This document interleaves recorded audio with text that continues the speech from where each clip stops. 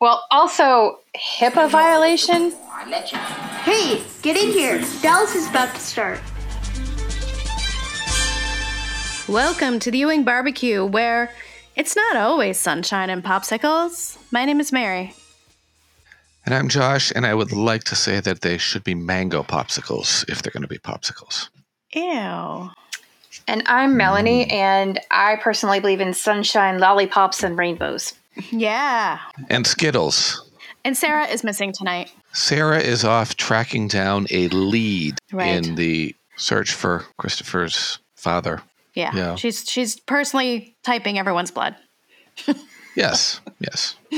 Blood. Or retroactively DNA testing everybody, because this would have just made this go so much faster if we had that back then.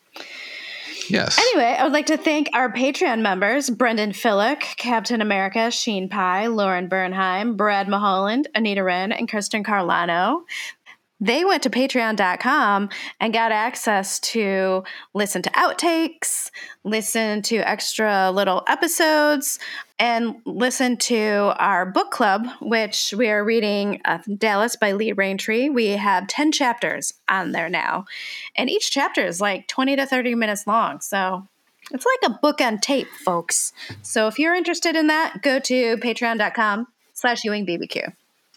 It's like reading erotica. It's like Oh my Ewing God, yeah. erotica. I read the last chapter and it was kind of gross. It was Jock having sex with this lady, and there was a whole thing about like she pushed her black bush in his face. Like it's a thing, man. Oh, God. I'm telling you. Yeah. And then they got into a fight in the middle of sex, and like Jock slaps her, and then that turns her on. Like it's a whole thing. So, Wow. Wow. Anyway, and this also happens the day Bobby's born. Spoiler I always alert. knew Roberta Lessing was dirty little hoe bag. Yeah. Is she in the series at all, or is she just in the book? No, just in the book, and she's the Lessings, Roberta or Joanna Lessing, is referenced in the song "Who Killed Jock Ewing," sung by Steve Canale on the Dallas Music Story. Oh, yeah. Okay. So today Cool. is August 23rd, and we want to send a special birthday greeting out to Barbara Eden, Miss Leanne de la Vega, who turned 91 today. And I'd never realized until recently that she was about a month older or so than Larry.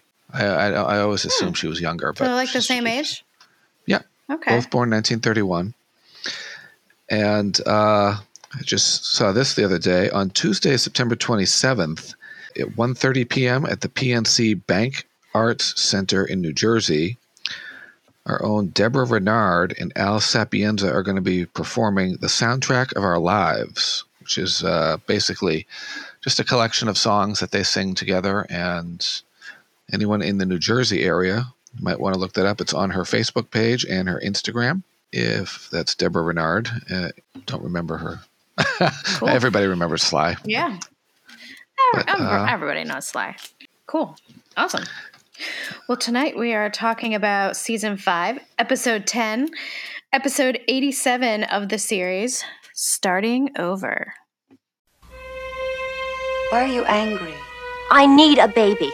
I can't have one. I can't adopt one. JR has taken out some very large loans. And with the price of oil dropping... You think he made default? I gave you everything I had. I haven't seen the baby. It's going to cost you an extra $5,000. The baby turns out to be legitimate, you get $30,000. You can't sell your crude. Can't afford to keep it. Enjoy your 10 days, JR. Because after that, there's not going to be any more J.R. Ewing at Ewing Oil. It was written and directed by Leonard Katzman. Aired December 11th, 1981. The number one Billboard hit in the U.S. on this date was still Physical by Olivia Newton-John, R.I.P.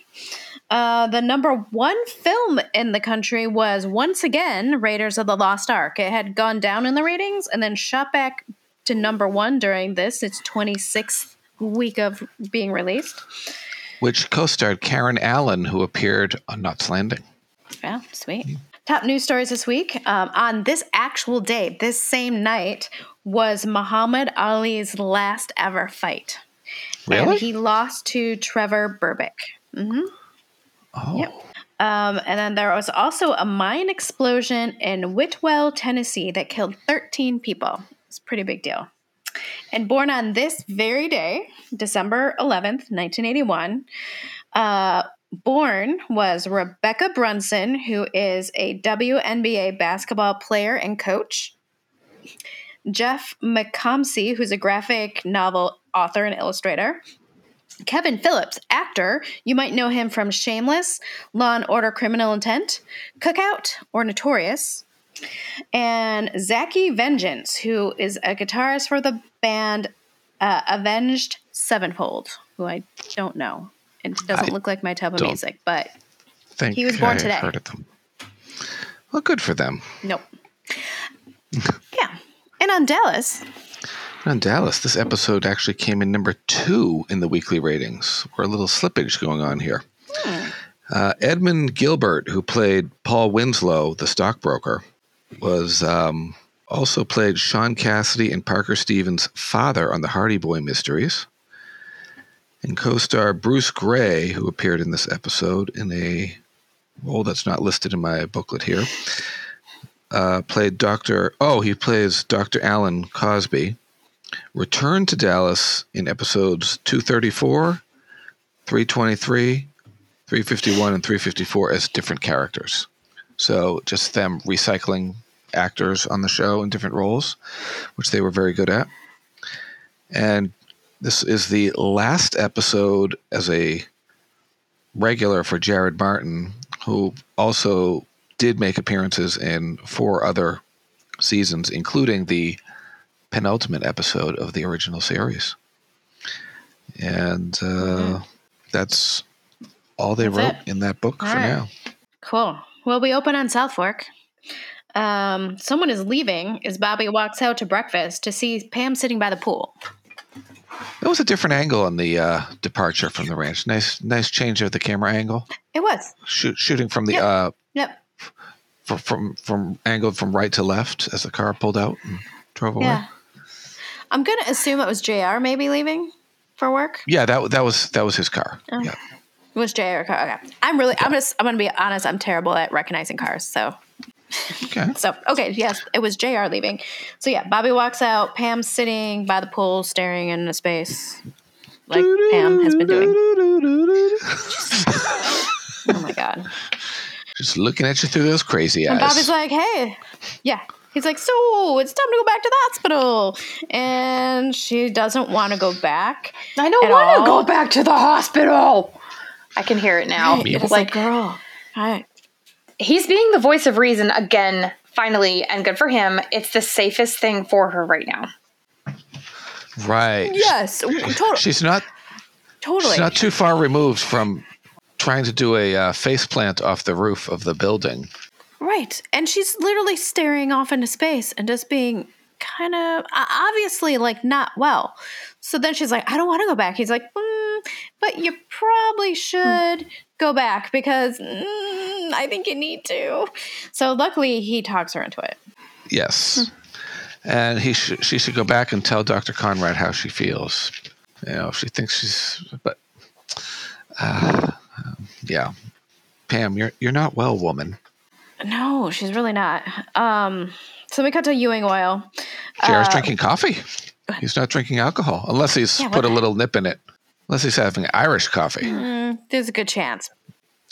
With all that he has going on, it would be well advised for him to be drinking Irish coffee with all of his troubles. Or just coffee, because he needs to actually figure shit out. Like he needs to not be day drunk today, because he has shit to do. He has so much for the functioning alcoholic. He's dug right? himself in a hole. Mm-hmm. Right. I like how Jordan and Vaughn just they call JR's bluff, and Vaughn does a total mustache twirl moment as he's walking up. There's not going to be any more JR Ewing. That whole kind of. Totally. Yes. Oh my God. They were in on that whole thing about Ewing 6 the whole time, which is so great to see them. JR whips it out like guess what? Hey, did you know Cliff Barnes sold you out? They're like, yeah, that was his plan the whole time. We told him that it was stupid, that you're not dumb enough to fall for it, but I guess you are. So when JR looks up like that at the ceiling, that's not the first time. Maybe it is the first time he's done it. It's definitely not the last.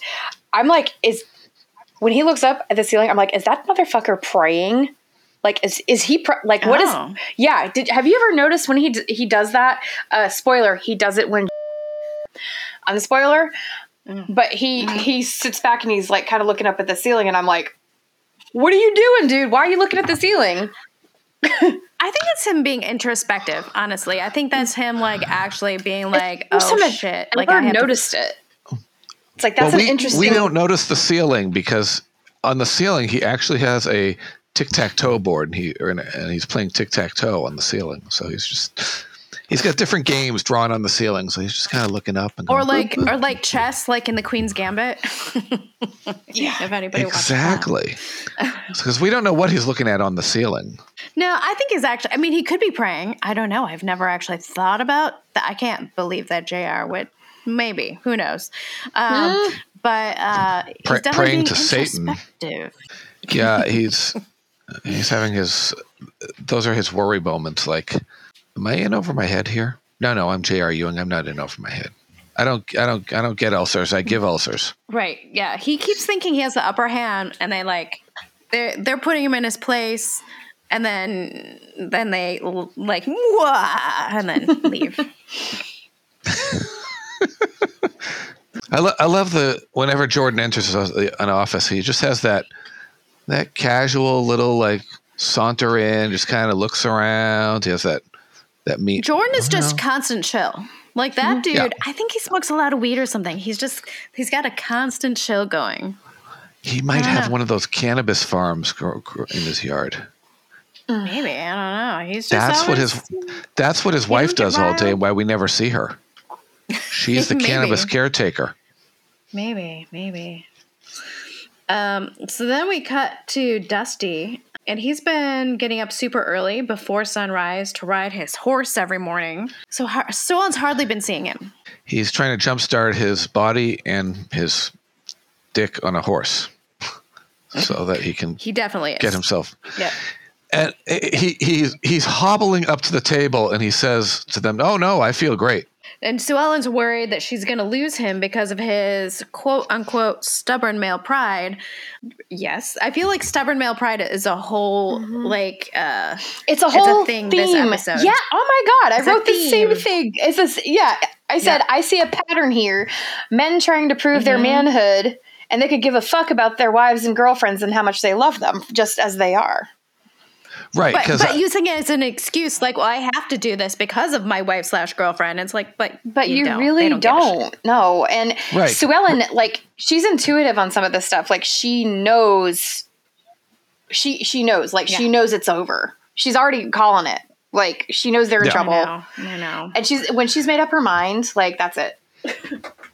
Yeah. Right, and as no sooner does she say "stupid male pride" than I wrote. Speaking of stupid male pride, we cut to Sweaty Ray chopping wood in his yard with another issue of male pride. Oh my God! With an oiled up chest, drink. Yep. He has an oiled up chest. Got a drink. It's been a while. Yes. And that's straight from the Ewing Oil Reserve, right? Oh yeah, he got the bottle out of the closet, lubed up. Yeah. That's from the field Ewing 69. And Donna's like, dude, what are you doing? It's super hot outside, and it's not like it's literally not going to be a cold winter. Why are you chopping all this wood? And then at first she's just like, I just like to exercise, and she just calls bullshit. She's like, can we just talk like a couple, like married people? Like, and then she gives this whole backstory, like, I used to just shove food in my face every time that I felt overwhelmed or whatever. And then I realized I should. And then she says, I was a fat child. I was a fat little kid. I'm like, oh, okay, Donna. But then she's like, then I learned to talk to people about stuff, and then it helps me, and it can help you. Oh my God. Wah. It's like an infomercial right there. Yeah. It really is for like talk therapy. Mm-hmm. Yeah. Welcome to our after-school special. Yes, this is as if we this would be really good if we had a sponsor, Talkspace. We would be great for that because we could be like, Ray needs Talkspace. Yeah. So anyway, she's like, we're married. You should be able to talk to me. What the hell? And he's just basically like, yeah, I can't do it. I need to like talk to a dude. I need to talk to Jack.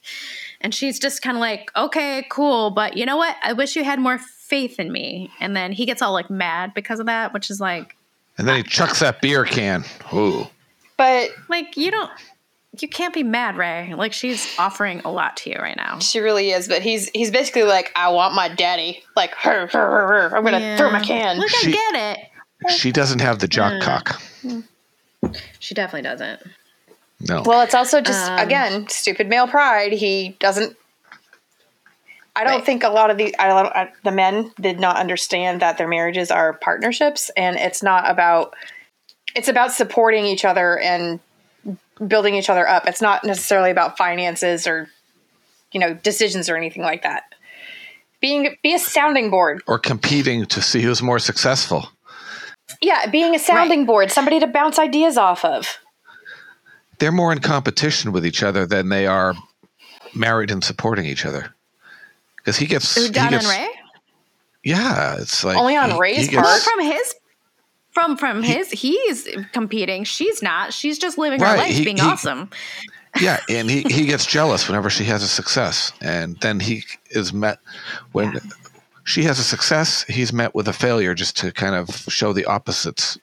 So this is where they always say like this was like a chauvinist show, but this is where I counter that because I think it's showing chauvinism, yes, but it's showing how toxic it can be and how it's negative and it's affecting his marriage and how like maybe you shouldn't be that way because look, you have an awesome wife. Fucking talk to her, Mm-hmm. So he's too busy oiling his chest and worrying about money. He really is. And JR is also worried. And he wants Sly to get a hold of Mr. Paul Winslow in New York City. And for our listeners, that is someone that he met through Leslie Stewart, is a stockbroker who wanted to take Ewing Oil public. I was happy for that reminder. And now JR is throwing a Hail Mary. Mm-hmm. He's throwing a Hail Mary. Yep. Well, and you know what? Not our Mary. It's so funny because he thinks that hail me. He thinks he can get his company public within 10 days. Like it takes time, dude. You gotta file with the SEC and get this and that and the other thing. So this is gonna be fun. Like he's expecting to go to New York and throw stock on the market. I need money right now. Like, dude, really? Right. You're an idiot. It's just that easy. It's so just easy. Throw it up there. Yeah. Give me $500 million. Like, okay, buddy. Oh my God, this reminds me. Do you remember those Pace commercials or Old El Paso or one of those salsa commercials where they'd be like, New York City? Yes. J.R. Ewing is literally salsa in New York City right now. Like he's out of his element. Uh-huh. Oh my God, that is so. I love that comparison. JR is salsa. He is. Good. He goes in and be like, I'm fucking J.R. Ewing, and you're gonna make my company public, right? And they're like, what? Who? No, that's not happening, buddy. Yeah. Are you Nope. Are you J.R. Ewing? Is that another stockbroker? Are you a Wall Street person? How would I have heard of you? Exactly. That name doesn't ring a bell. But Quasimodo does. And then Bobby goes to see his friend Alan Crosby, MD, which I like Crosby because it's about that whole storyline. It's a little throwback to Mary Crosby, maybe. It was actually Cosby, Cosby. Was it? Yeah. Oh, I was trying to read his little nameplate. So this is why HD will be really good. And I just confirmed it with the book. It said Dr. Alan Cosby. You put the pudding in the poo-poos in the poo-poos business. No Bill Cosby jokes. We don't talk about him. I think so. Bobby said that they went to college together. Is that right? That's how they know each other?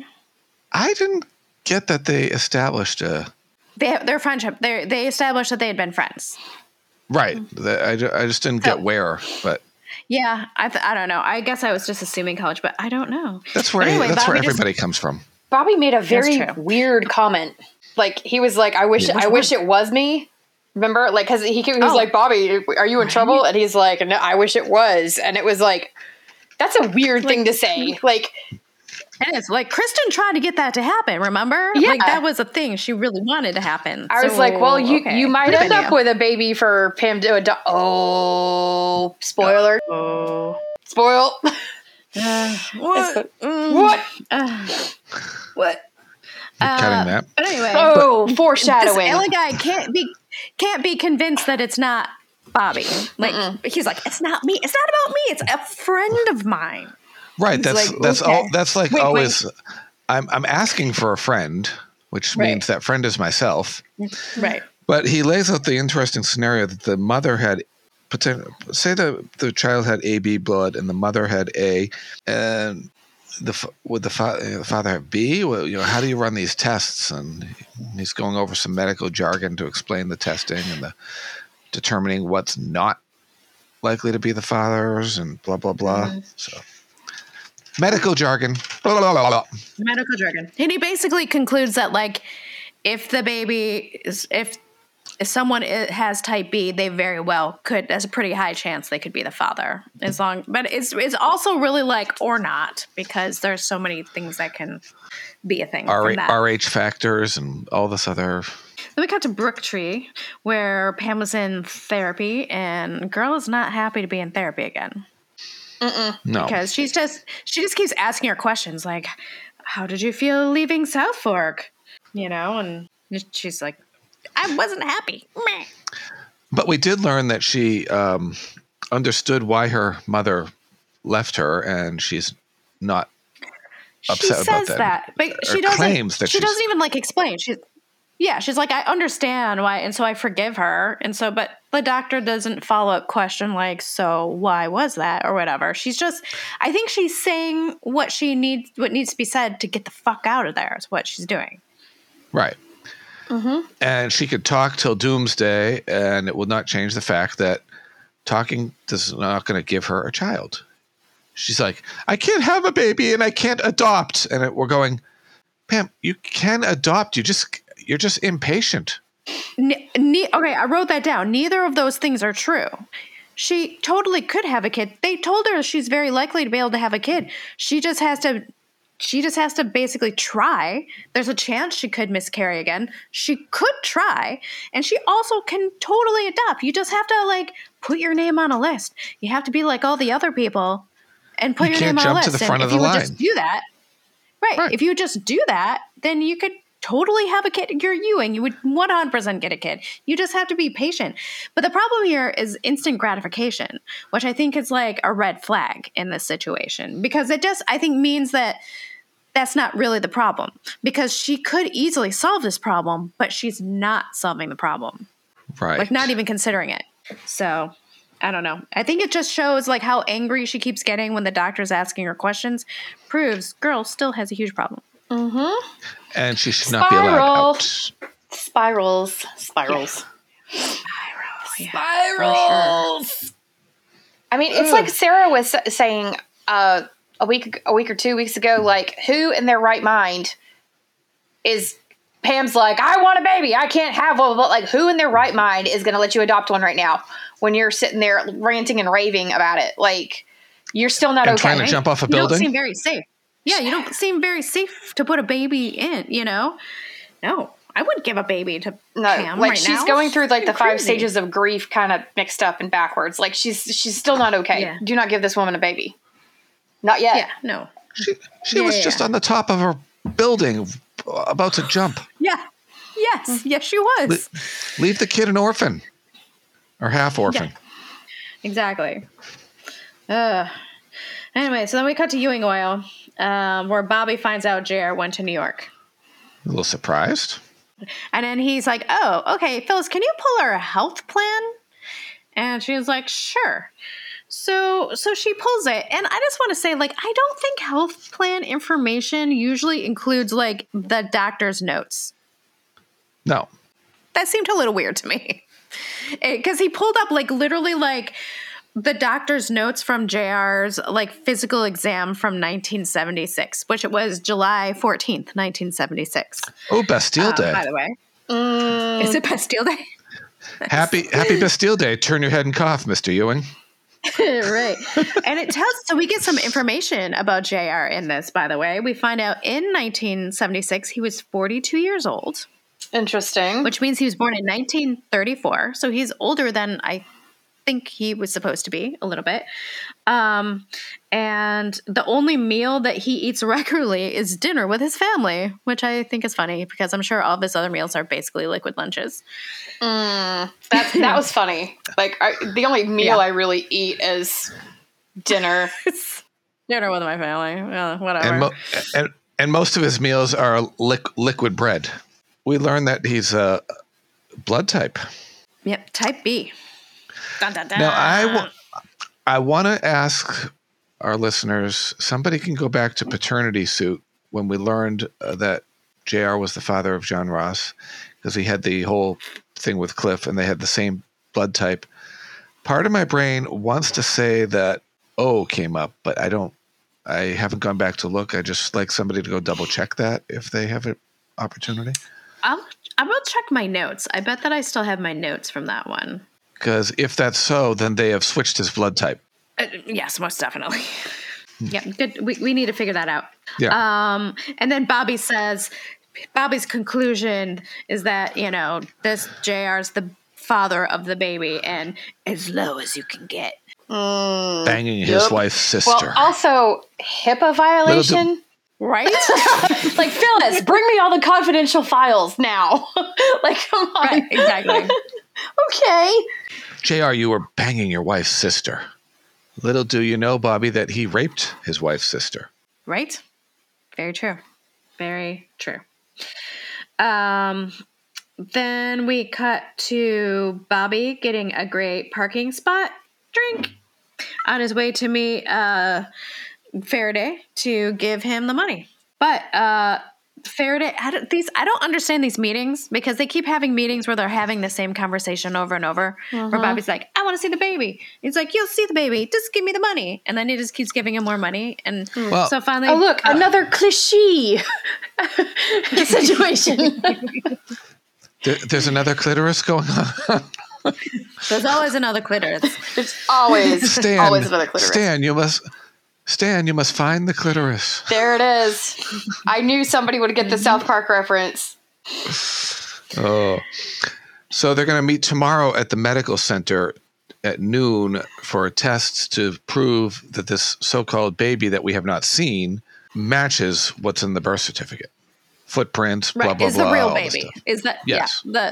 All the footprints and the blood type matches. It's the same baby. And if it's a match. Which is, I guess, a pretty good idea. If it's a match, Faraday will get an extra $5,000 for a total of $30,000 in exchange for the kid, and he'll get the hell out of Dallas. And he might throw in some diapers too. Yeah, he might. So generous. And he's like, okay, it's at noon, cool, because I'm going to book a 2 p.m. flight to get the fuck out of here. And Bobby's like, okay. Yeah, and don't you bother coming back to this city ever again. So we go to Southern Cross, where Arthur Elrod, Sue Ellen's lawyer, calls, and we hear the divorce hearing is in 2 weeks. Can you come to my office tomorrow morning at 10 a.m. to discuss details, please? Yeah, in person. Serious. And scene. No. And scene. And then Ellie is playing the piano all by her lonesome in the living room. And what is she playing? The theme to Falcon Crest. Dallas theme. The Dallas theme, yes. She's just kind of messing around. Then all of a sudden she's playing the Dallas theme like, now, that's so good. I want to know, did Barbara do that on her own?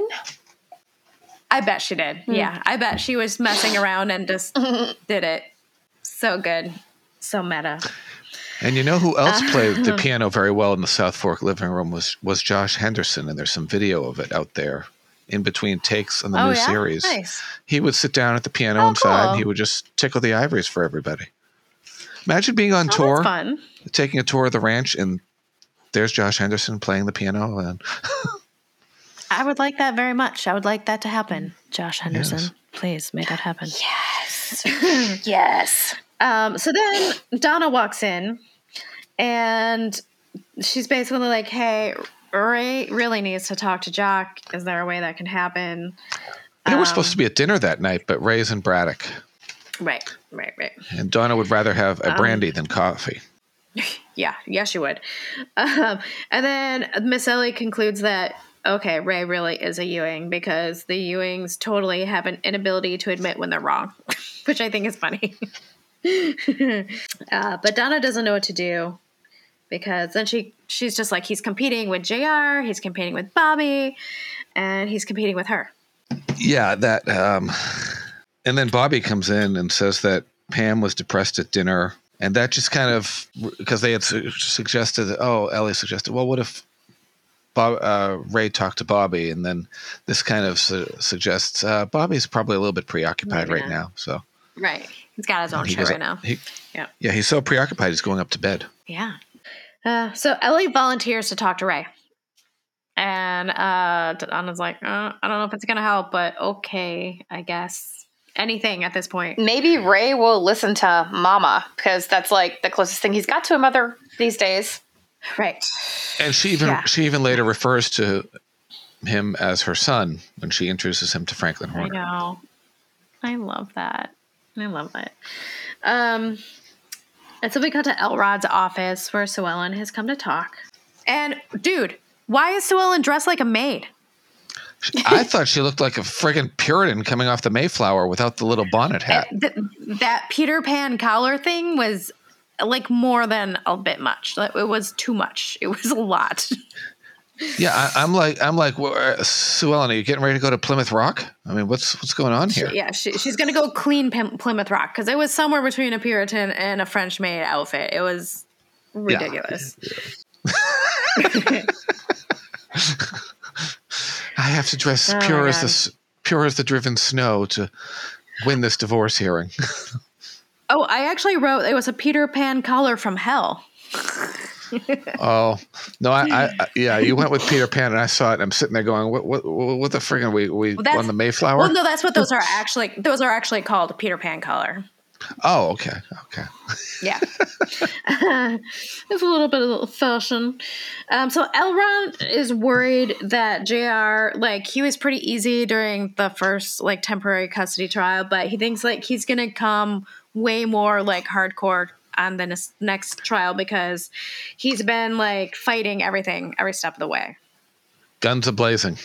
Guns are going to be blazing. Yeah. Right. And he's basically, and I feel like this describes JR in both situations. This is describing JR in the divorce, and this is describing JR in his current business dealings, where he's like, JR is dangerous when he's backed into a corner. If he feels like he's backed into a corner, he's going to turn into an angry badger. And so honey badger, be careful about that. We know what they say about honey badger. Right. And so this is good advice that I feel like we need to take the cartel aside and whisper that to them because they're just too busy twirling their mustaches to think about this. Mustache twirl. Jordan's too busy smoking his dope from his wife's cannabis garden. He's too busy lighting up in his car. So that in New York City. New York City. So he's like, we just have things to figure out. I think they just have to determine how many shares they want out on the market. And, in a little detail, they're going to need this FCC's approval first. So, are your books sound? Because we have to make sure your books are sound. Jared's like, oh yeah, they're fine. And what was the word they used? Prospectus. They have to write the prospectus. Yes. JR's a little shocked when he learns that it will take a couple months at the minimum. Right. And he's like, well, yeah, it'll be soon. A couple months. That is soon in this game is a couple months. And JR's just like, fuck. You can just see on his face where he's like, this is not the solution I was looking for. That was supposed to be my Hail Mary, and it's turning into a Hail Satan. Right. Oh. Yes. It's not going well. So he's just kind of basically by Felicia's Paul Winslow and walks out the door. And Dusty is back from camping at White Ridge, and he's drinking some brewskis with his buddies. He is. And we find out that the roundup went really well, so that's why they're drinking some brewskis. So well that Dusty thinks he can do the next step. The rodeo. The rodeo. The rodeo. Drive. Rodeo Drive. God, do you guys remember? Who's seen D2 The Mighty Ducks? I mean, it's been a long not time. me. Oh my God. I wouldn't admit it, but I was too old for that one. You so I guys, didn't oh, watch I'm it. sorry, you guys were in your 20s, weren't you? Well, there was this scene where they were in Beverly Hills, and one of them was like, "What is this rodeo drive?" That's the first thing I thought of. That's so funny. Rodeo? Who was that called it a rodeo? I can't even remember. I don't know. It was from someone earlier in this season. Rodeo. It's a rodeo. It's a rodeo. I think it was a business. Was it a business guy that JR was meeting? It was. Talking about it. Yeah, something like that. So yeah, Dusty's gonna do the rodeo. Dun dun dun. And I just wrote, Dusty, you stupid son of a bitch. Settle it down. Mm-hmm. Take your little limp nope rope and shove it back in your pants and dial it down. I am aghast. Sue Ellen is aghast. She's aghast at this whole thing. She's just like, you're gonna hurt yourself. What are you doing? In her Puritan outfit. It's not good. In her Puritan French maid outfit, yes. And then Ray comes to see Ellie. She wants to have a little heart-to-heart. Well, isn't that special? We're going to have Ellie chat. Yes, he does not want to do this. No, he does it begrudgingly because it's Ellie. And Right, but it's Ellie, so she straight out asks him, like dead in the eye, and just says, do you not want to talk to me because you think it's a sign of weakness to talk about your problems with a woman? And Ray says, well, that's not it. Exactly. Which that exactly tells you that that's exactly what it is. Right. If it says it's not, then it is. But it's good because out spills all of his insecurities about not being good enough, and needing to prove himself to everyone. Trying to measure up to Sam Culver, who Donna was married to before, but they were married for different circumstances. Most It's like definitely. comparing apples and oranges. It always comes back to apples and oranges, doesn't it? It does. He doesn't feel worthy of Donna, which is just, I get like you're putting your wife on a pedestal, but that's like not good in a relationship because that just means that like you're kind of being shitty to her in the process of not feeling worthy. It's just not good. And he needs all the therapy. It shines a spotlight on your insecurity complex, inferiority complex. That's it. Yeah.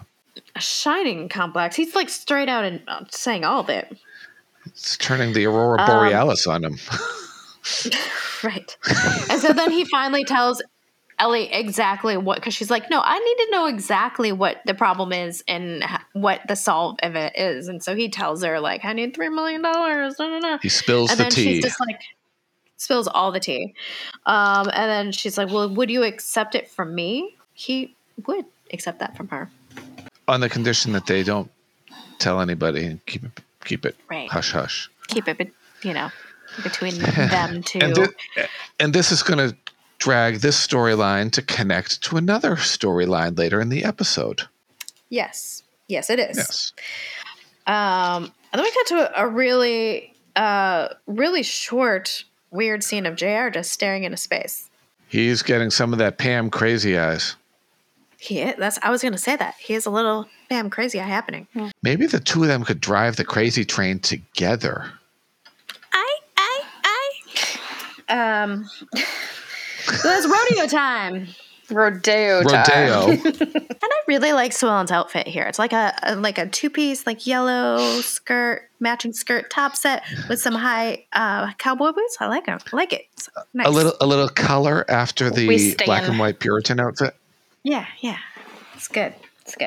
And John Ross is back at the Southern Cross with the maids. I mean, it's really not a good place for a kid, probably. Yeah, probably. It's pretty loud. He'd need those little headphones put over his ears. It's loud. It's probably hot. He's going to get cranky and want to go, probably. drunk and like want to go nap. I've never been to a rodeo, but I would imagine there's a lot of beer.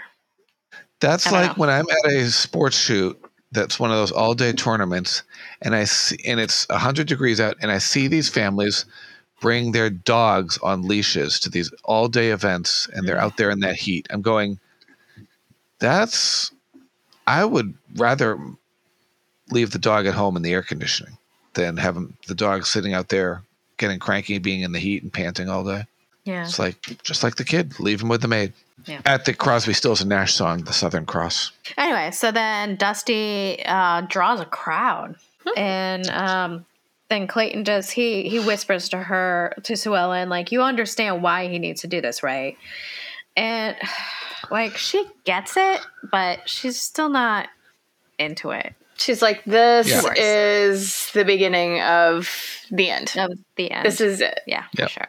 But she knew already. Like, I think she was just waiting for the right moment. No.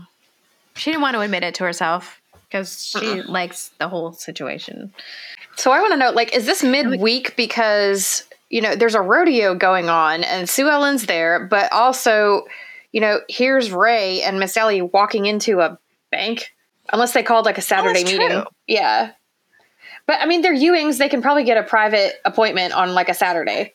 Unless it's the morning, because, I mean, banks are open Saturday mornings usually. Yeah. Well, wait a minute. Bobby checks in with Phyllis, who's working too. So it must be. Yeah, that's true. During the week. It is So they have a rodeo during the week. Okay.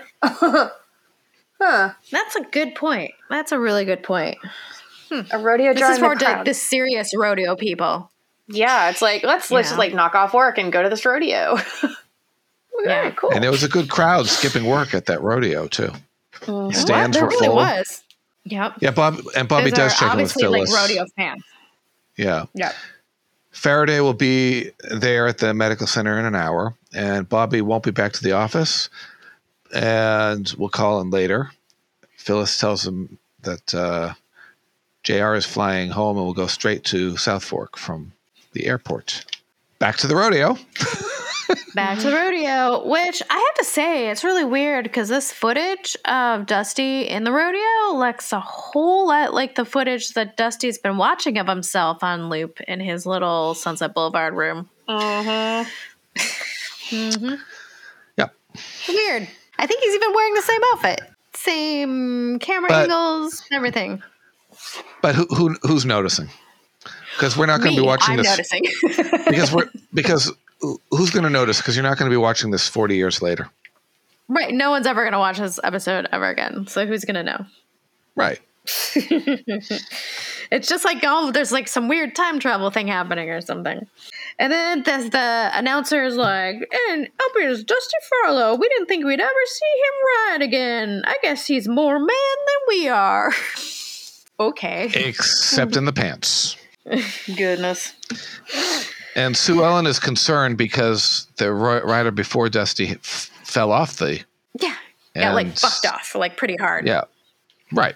And she realizes she's lost him once he does well in that ride. She's hoping, I think in the back of her mind, she's hoping he doesn't do well so he doesn't rejoin the rodeo. Yeah, maybe. Yeah, but he does. He stays on the entire time, gets a score of 68 points. Right. And he's wearing the number 9 on his back. Yeah. And then we got to the bank where Ellie and Ray go to see Franklin Horner about borrowing the $3 million, which Franklin's like, so this is kind of awkward, but you don't have any money in the bank. We're going to have to cue you in on what else is going on in another storyline here. Right. Have you heard what your son is doing? He's buying up all these renting out these tank farms and stockpiling all this oil, and the prices are dropping. And yeah, he's put up $50 million in collateral or Ewing assets, and spills the tea because Ellie basically, he's like, I shouldn't say, and then Ellie just gives him like the mom eye, and then he's just like, okay, all right, I'll tell you everything.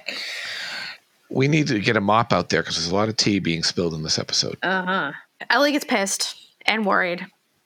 And then she's like, nope, we're still going to, like, I'll put up collateral to give you money, Ray. And Ray does not feel comfortable with that.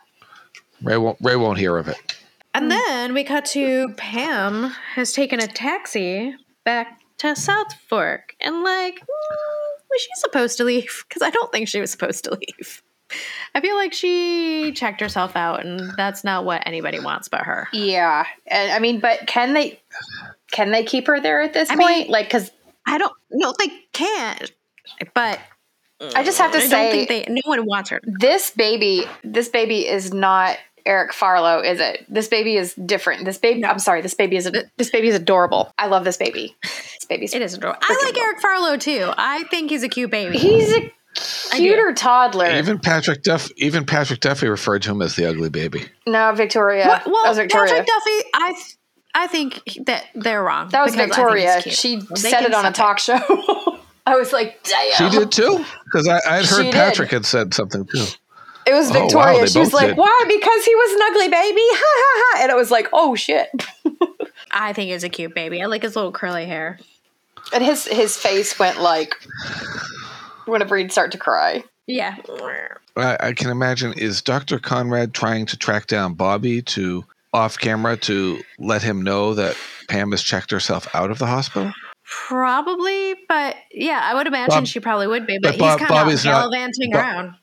Yeah, he's out traipsing with Faraday at the moment. Traipsing and gallivanting.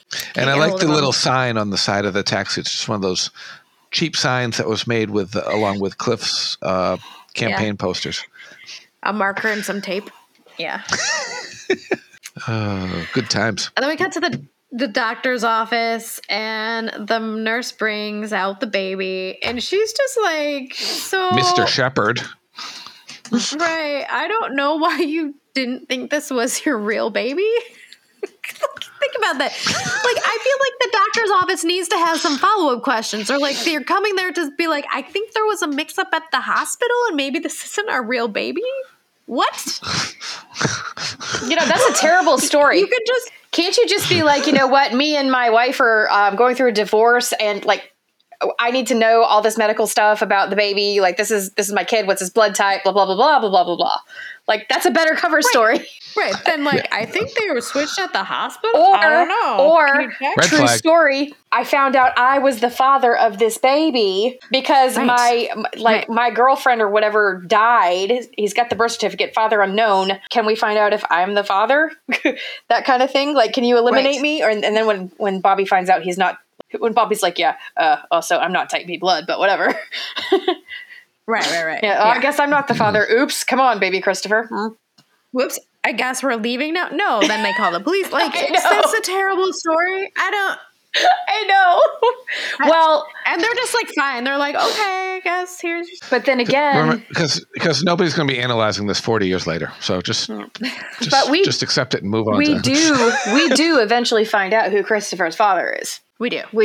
Well, we do but I say, I don't want to spoil anything. I feel like there's still, like, if the series had kept going now, you could easily take a DNA test to find out for sure who his father was. And it could be a different person than they thought.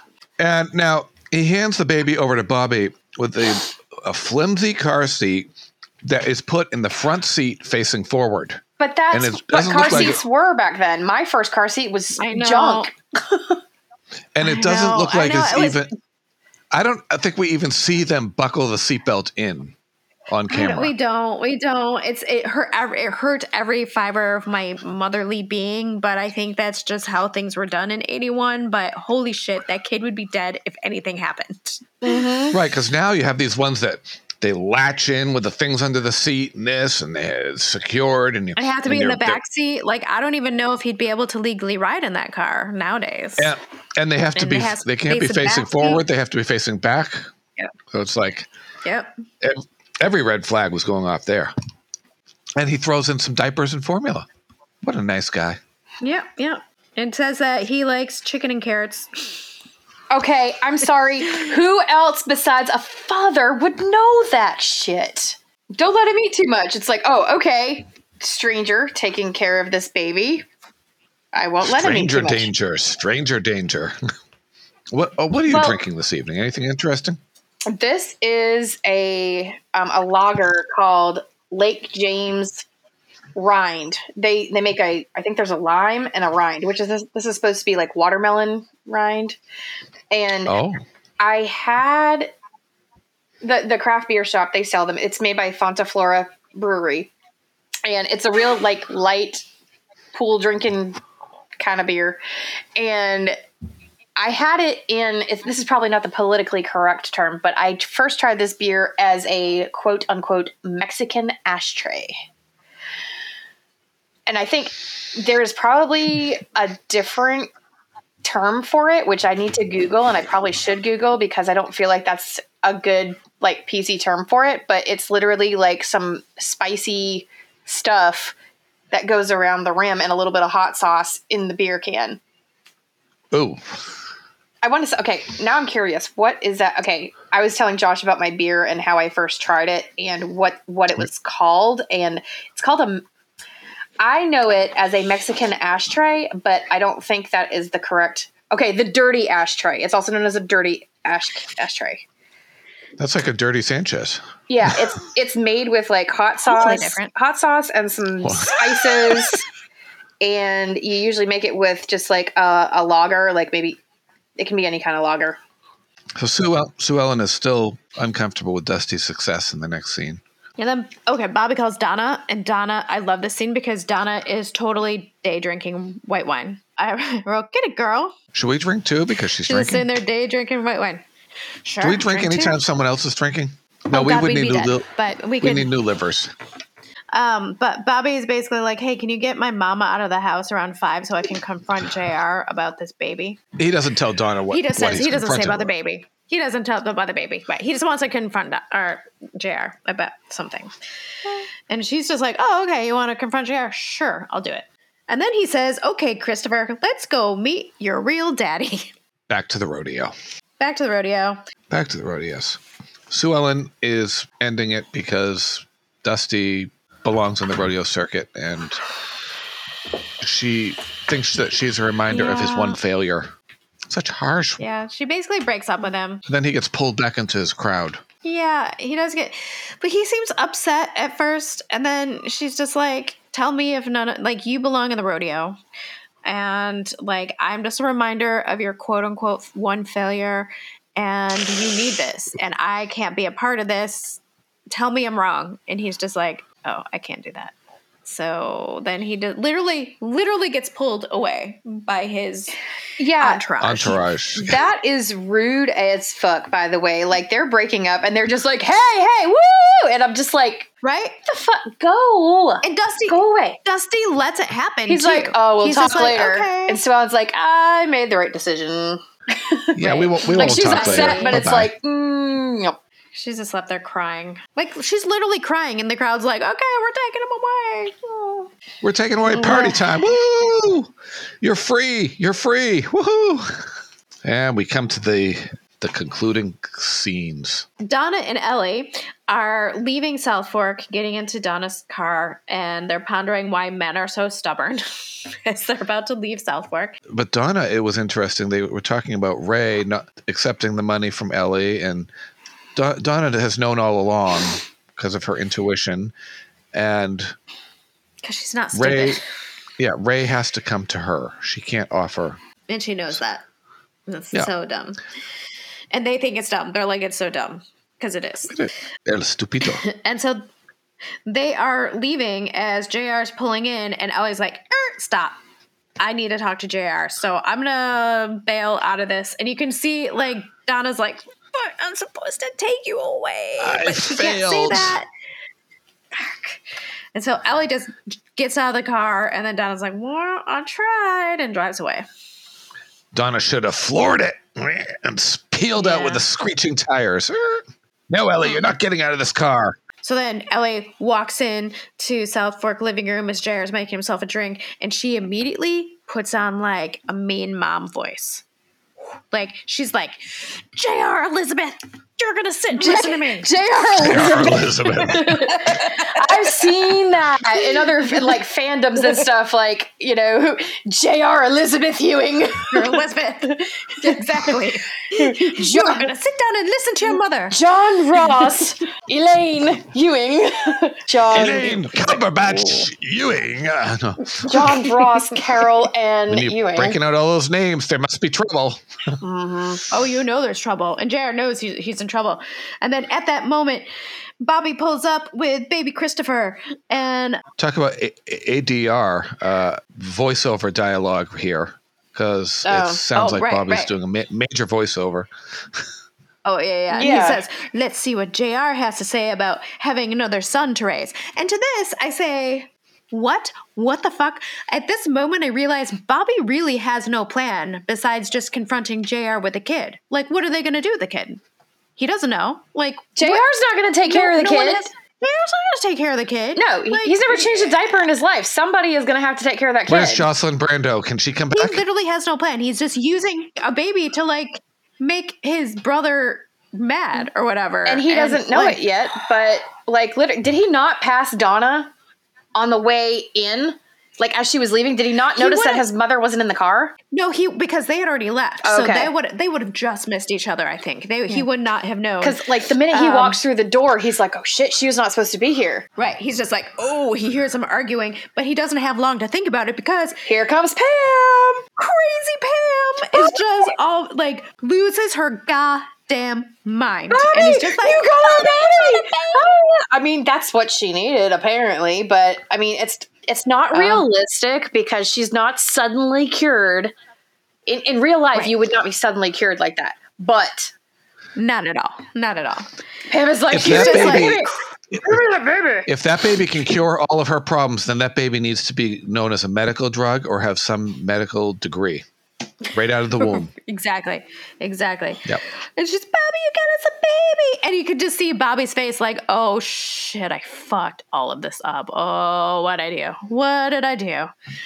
And so it's just a freeze frame on Bobby's like face where he realizes he's made a terrible mistake. And we have to drink twice because it's not a freeze frame of JR. All the things that could go wrong went wrong. Ellie was not out of the house. Nope. Pam was home. Where did she come from? Oh boy. Right. What the Bobby, heck? if you were in the office, Dr. Conrad would have called you. His plan did not go as planned. His plan has been foiled. Mm-hmm. And scene. Unseen. So I give this 4.35 bourbons because I think a lot of the episode is like, but that end part where everything comes together / just falls apart is gold. And Pam losing her goddamn mind is, holy shit, is so entertaining. So I gave this 4.35 bourbons. There's not much left to lose, is there? And a psychotic baby rant. And I went with a 4.5 because I like how Donna and Ray's issue is what brought Ellie, clued her into what was going on with JR. So it starts to intertwine here a little bit more. And then, of course, Pam at the end, the whole thing with, and now we have Christopher. Now we have Christopher, officially a character. So I give it a 4.5 and a throw in some diapers. I did 4.75 bourbons and many HIPAA violations. Many. Lovely. Yes. Mm-hmm. And we did not see Lucy in this episode. No, we did not. And we did not have a throwaway scene with Mitch. No. Working out. So we never found out, at least in this episode, what Mrs. Rogers and her daughter and the whole thing going on in the doctor's office was all about. We did not. Yep. And next week, we hope Sarah will obviously be taking a taxi back to our podcast and pull up with her luggage. Yes, for sure. As we talk about Waterloo at South Fork. Waterloo episode at South Fork. 88. Yeah. And in the meantime, you can join us on our Facebook group, our Ewing BBQ. If you answer all of the membership questions. Right. If you're going to join, just answer the questions so we know that you're not a bot, because we've been getting a lot of bots lately and I'm not letting them in.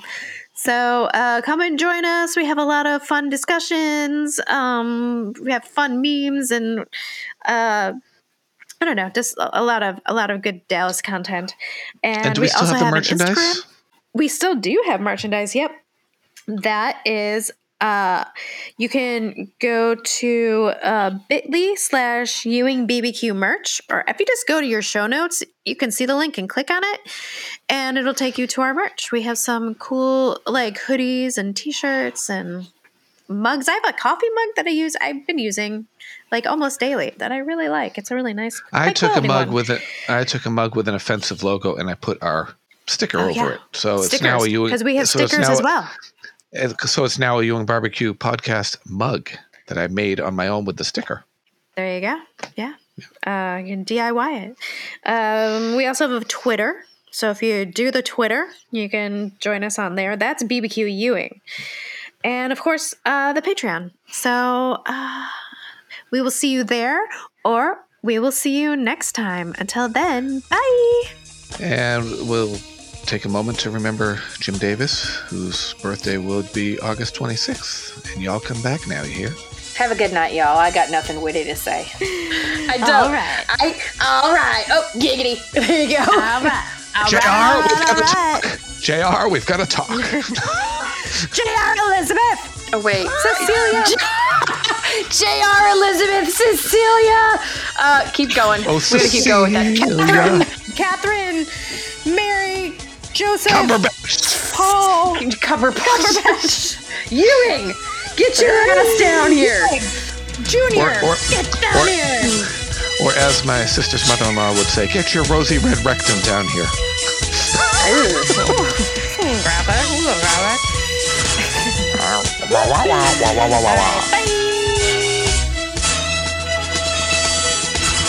Next on Dallas. I'm going to win custody of my son if I have to drag his mother through the mud. You do realize, of course, that the Ewing name might be dragged with her. I don't want you persecuting that girl. When I come home tonight, you're going to be real proud of me. I have the witnesses and the depositions to prove that you're a tramp, a drunk, and an unfit mother. You wouldn't do that. Wouldn't I? Now, you know me better than that. I want my boy back, and I'm going to get him. And I don't care what it takes or who I have to break to do it. Then you're going to have to break me, JR.